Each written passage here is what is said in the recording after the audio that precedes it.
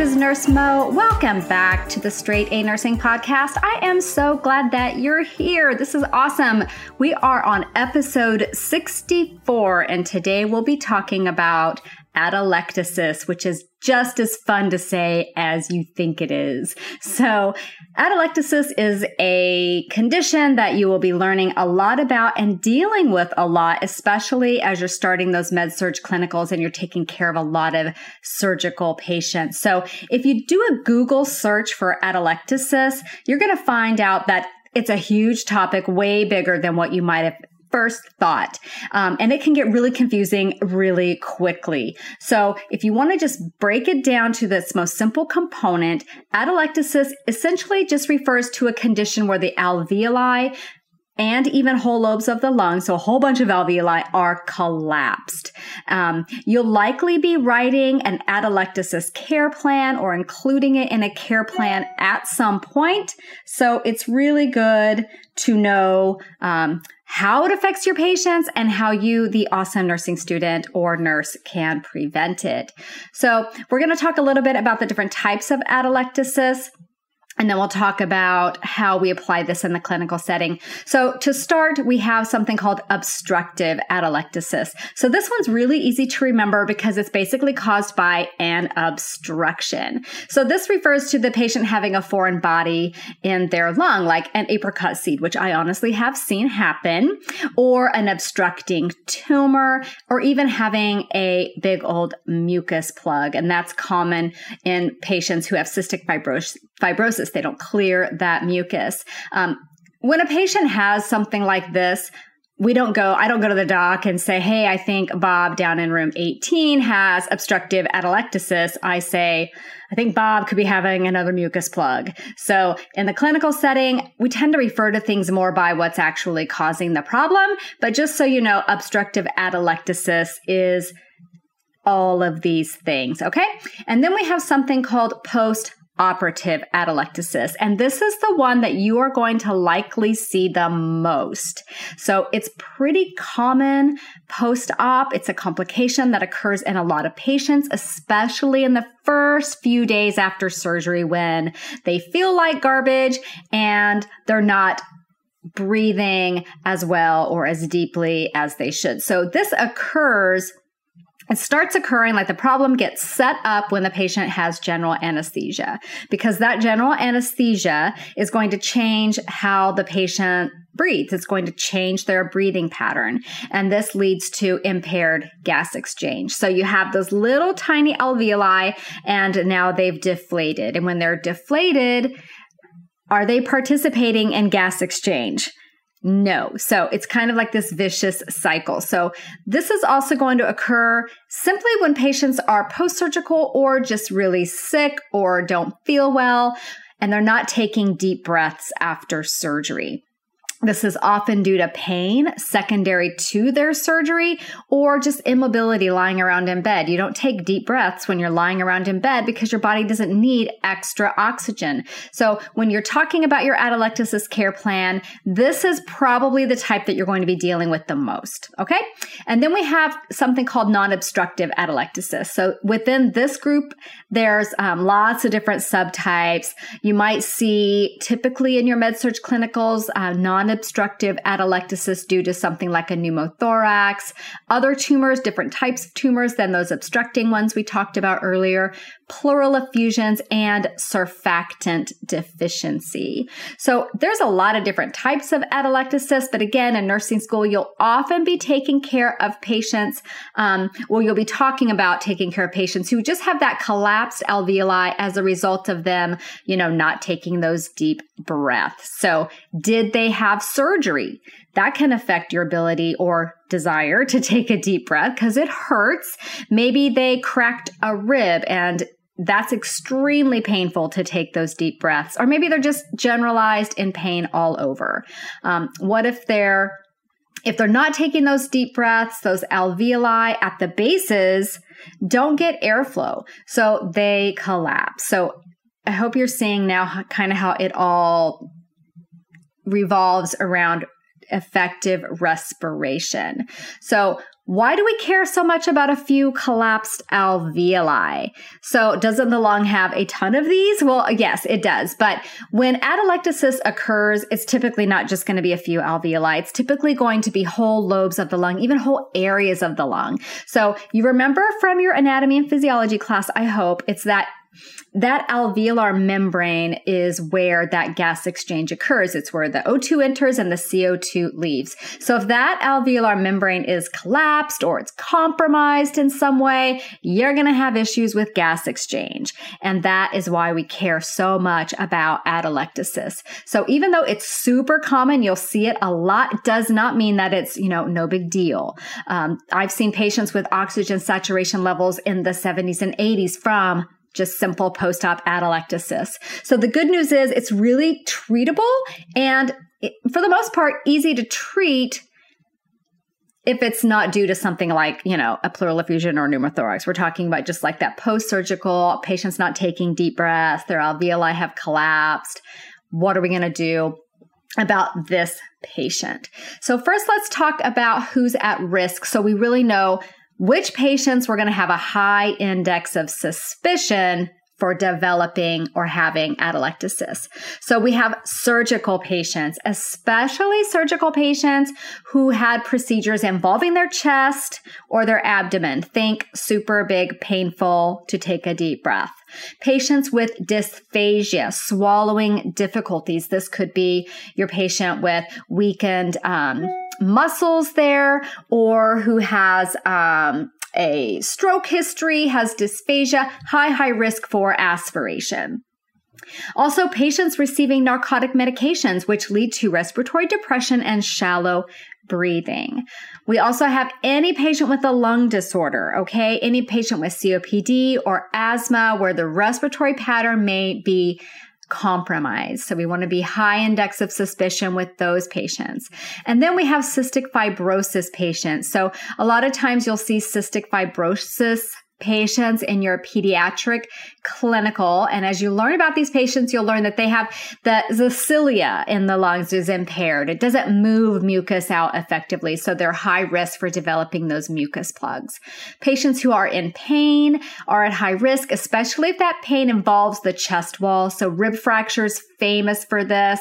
Abdominal pain, famous for this. Patients don't want to cough and take deep breaths when their chest wall is in pain. Patients with sleep apnea, also you want to be suspicious that they could be developing atelectasis. Also, any patient with deconditioned, very weak respiratory muscles, this might be the guy that was on a ventilator for 2 weeks and is deconditioned and his muscles of respiration have weakened. He needs to build up his strength. Or maybe you have that patient who has a neuromuscular condition like myasthenia gravis or a spinal cord injury. Also, patients who smoke. I think by now we've learned that patients who smoke are at risk for just about everything. Older patients and patients who have decreased mobility. So this often occurs with post-surgical patients or those who are in weakened conditions like patients who had sepsis and were in the ICU for a while. You guys would be shocked at how quickly patients lose muscular tone. So if someone's been on bedridden or on bed rest for a few days, they're going to be so weak. So you want to be highly suspicious that they could be at risk for developing atelectasis. So basically, when you look at this as a whole, you think, wow, that sounds like almost everyone in the hospital. And it certainly does seem that way sometimes. So let's talk quickly about the signs of atelectasis and how we're going to assess for it at the bedside. So some patients with atelectasis could have no symptoms, but when they do show symptoms, just know that you could have mild symptoms and you could have symptoms that are severe.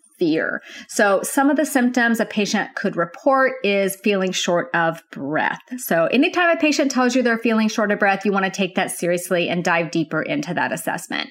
The patient could have a wheeze, could be coughing. The respiratory rate could be elevated. They could be tachypnic because they're trying to compensate for the low SpO2, their low oxygen saturation level. Their breaths are typically shallow. So when you're assessing the quality and the depth of their respirations, they're typically shallow. And then if you listen to their lungs, you could hear diminished breath sounds in that affected area. Most often, this is the bases, and you can really hear the bases most effectively on the posterior. So have the patient sit up and get your stethoscope behind on the back side there. And then when the patient takes a deep breath, and you're listening to their lungs at the bases as they take that really deep breath, sometimes, a lot of times, they can open those alveoli back up. And when this happens, it sounds like very faint Rice Krispies popping open. So if you had Rice Krispies as a kid, as much as I did, you know exactly what I'm talking about. So when you do that, you're assessing your patient with atelectasis. You hear diminished sounds in the bases, and then you say, okay, Bob, I want you to take a really deep breath. And Bob takes that really deep breath, and you hear that pop, pop, pop, pop, pop as those alveoli open. Look at his O2 saturation level before you did that and after you did that, and see if it starts to come up. And then as you listen to those bases again, you're going to hopefully hear more air movement. So your instructors are going to tell you, here's another symptom that's kind of controversial, that atelectasis causes a low-grade fever. So if that's what they've told you and that's what's on exams, then go with what they've told you, okay? But for your own knowledge, just know that there have been studies done on this. I've referenced 2 of them. So when this is live as a blog post, I'll link to them if you're the type of person that likes to go back and get the data. So a study done in 1988 basically concluded the presence or absence of a fever cannot signify if a patient does or does not have atelectasis. They really didn't see any correlation. And then in 2011, there was another study done that essentially came to the same conclusions. So if your professor says low-grade fever is one of the components, go with what they say because they're the ones writing your exams and grading your care plans. But just so you know, the evidence does not support that. So what are the complications of atelectasis? So even though it's super common, you'll see it a lot, talk about it a lot, it really can have very serious complications if it's left untreated, if we don't do something about it. So the main one is hypoxia. So if you've got a good portion of the alveoli that are just kicking back, not doing their job, not participating in gas exchange, we're going to be at high risk for hypoxia. And then another complication is pneumonia. So you've got those alveoli, they're collapsed, they're just sitting there, mucus and other gunk in the lungs is just sitting there and not getting cleared out because the patient isn't coughing, deep breathing, those alveoli aren't open. So this puts the patient at high risk for infection, namely pneumonia. So this will definitely be in your care plan, patient at risk for infection. And of course, in any situation, if it gets bad enough, you can end up in respiratory failure. So again, even though it's super common, it can be super serious as well. So how do we treat and prevent atelectasis? I know you're just dying to know, right? So when we're talking about that post-op atelectasis or that atelectasis from someone who's just laying around in bed, not taking deep breaths for whatever reason, then the remedy is usually pretty simple. So first, we want to have our patients do coughing and deep breathing. So let's say you assess Bob, our patient, and you notice he's taking these shallow breaths.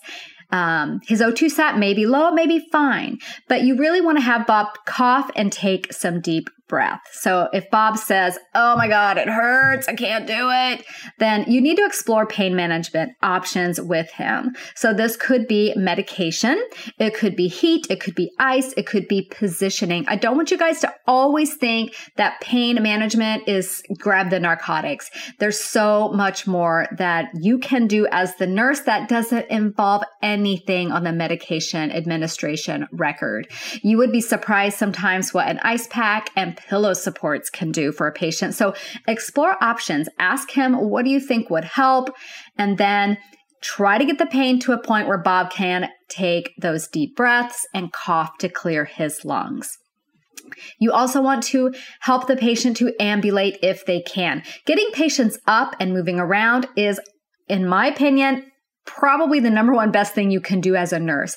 It's going to increase their respiratory drive and help keep those lungs inflated. Plus, it does a whole bunch of good for decreasing incidences of confusion and acute delirium, which we will talk about at length another time.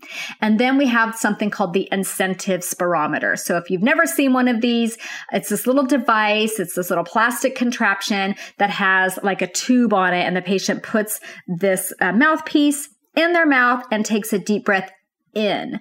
So as they take the deep breath in, it's kind of difficult. So it exercises the lungs and really gets them to take a full deep breath in. And then it has a gauge that shows them how deep a breath they took. So there's incentive, right? The incentive spirometer is basically a go-to device used a ton in post-surgical patients, and you'll be teaching a ton of patients how to use this. And I guarantee you the two ways the patients will do it incorrectly is they will blow into it because it just seems like the natural thing to do. And then the other way they will do it really wrong is they will just repeatedly breathe in over and over and over and basically hyperventilate. So you want to teach them to do it, like one breath at a time, pause in between so that they're not hyperventilating, and to breathe in with it, not blow out. So let's say we're doing an atelectasis care plan. So you're going to be talking about the assessment findings that you see, such as impaired gas exchange, secondary to shallow respiratory depth, as evidenced by an O2 saturation of 88% on room air. That could be a nursing diagnosis that would be part of an atelectasis care plan.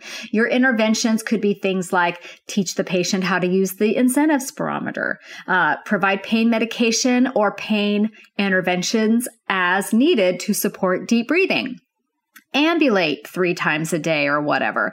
Encourage patient to cough and deep breathe every hour while they're awake. You'll assess their O2 saturation. You'll assess their lung sounds.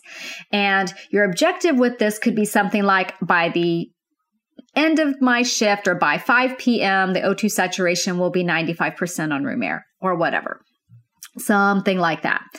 You also could have a nursing diagnosis about their risk for infection. So this could be risk for infection secondary to decreased respiratory depth and immobility. So your interventions could be, again, teaching the patient how to use that incentive spirometer, using pain interventions to support deep breathing, ambulating, get them up and walking, doing that cough, deep breathe every hour while they're awake. If you're looking at infection risk, you're going to monitor their temperature, follow their white blood cell count. If they're getting chest x-rays, monitor those, listen to their lungs, look at how they're breathing.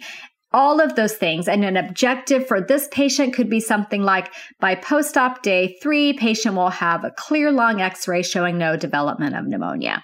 Something like that. So if you have no idea what I'm talking about when I mention nursing diagnoses, don't worry about it. You'll get there. Just know that care plans will include these, and then you will also have to have interventions that you will be tailoring to that patient, and then a way to measure if you met your goal. So I hope this helps you with your atelectasis care planning, or with just your general knowledge of taking care of these patients in the hospital, and answer a few test questions when those questions come up. So if you've got another topic you guys want me to talk about, I am always happy to add it to the list. So shoot me an email and let me know. And then this podcast is going live on August 23rd, which is the last day of enrollment for my Crucial Concepts boot camp for this round. It will be open again for the spring semester. But for those of us going back to school this fall, I'm going back into my grad program. And for those of you who are starting your nursing school programs, this Crucial Concepts boot camp is for you guys. So I have tons of information on it at my website, straightanursingstudent.com. So hopefully you're listening to this episode the day it goes live so that you don't miss your opportunity. The cart will close at midnight tonight, August 23rd, which is a Friday.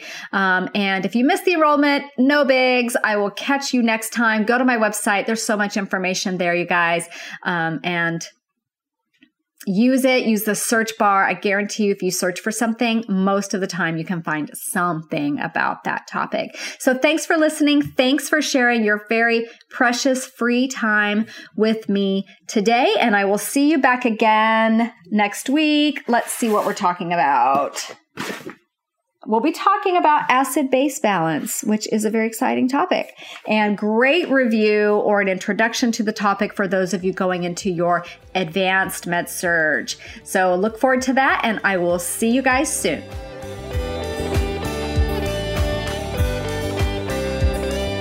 This podcast is brought to you by straightanursingstudent.com. Copyright Mo Media.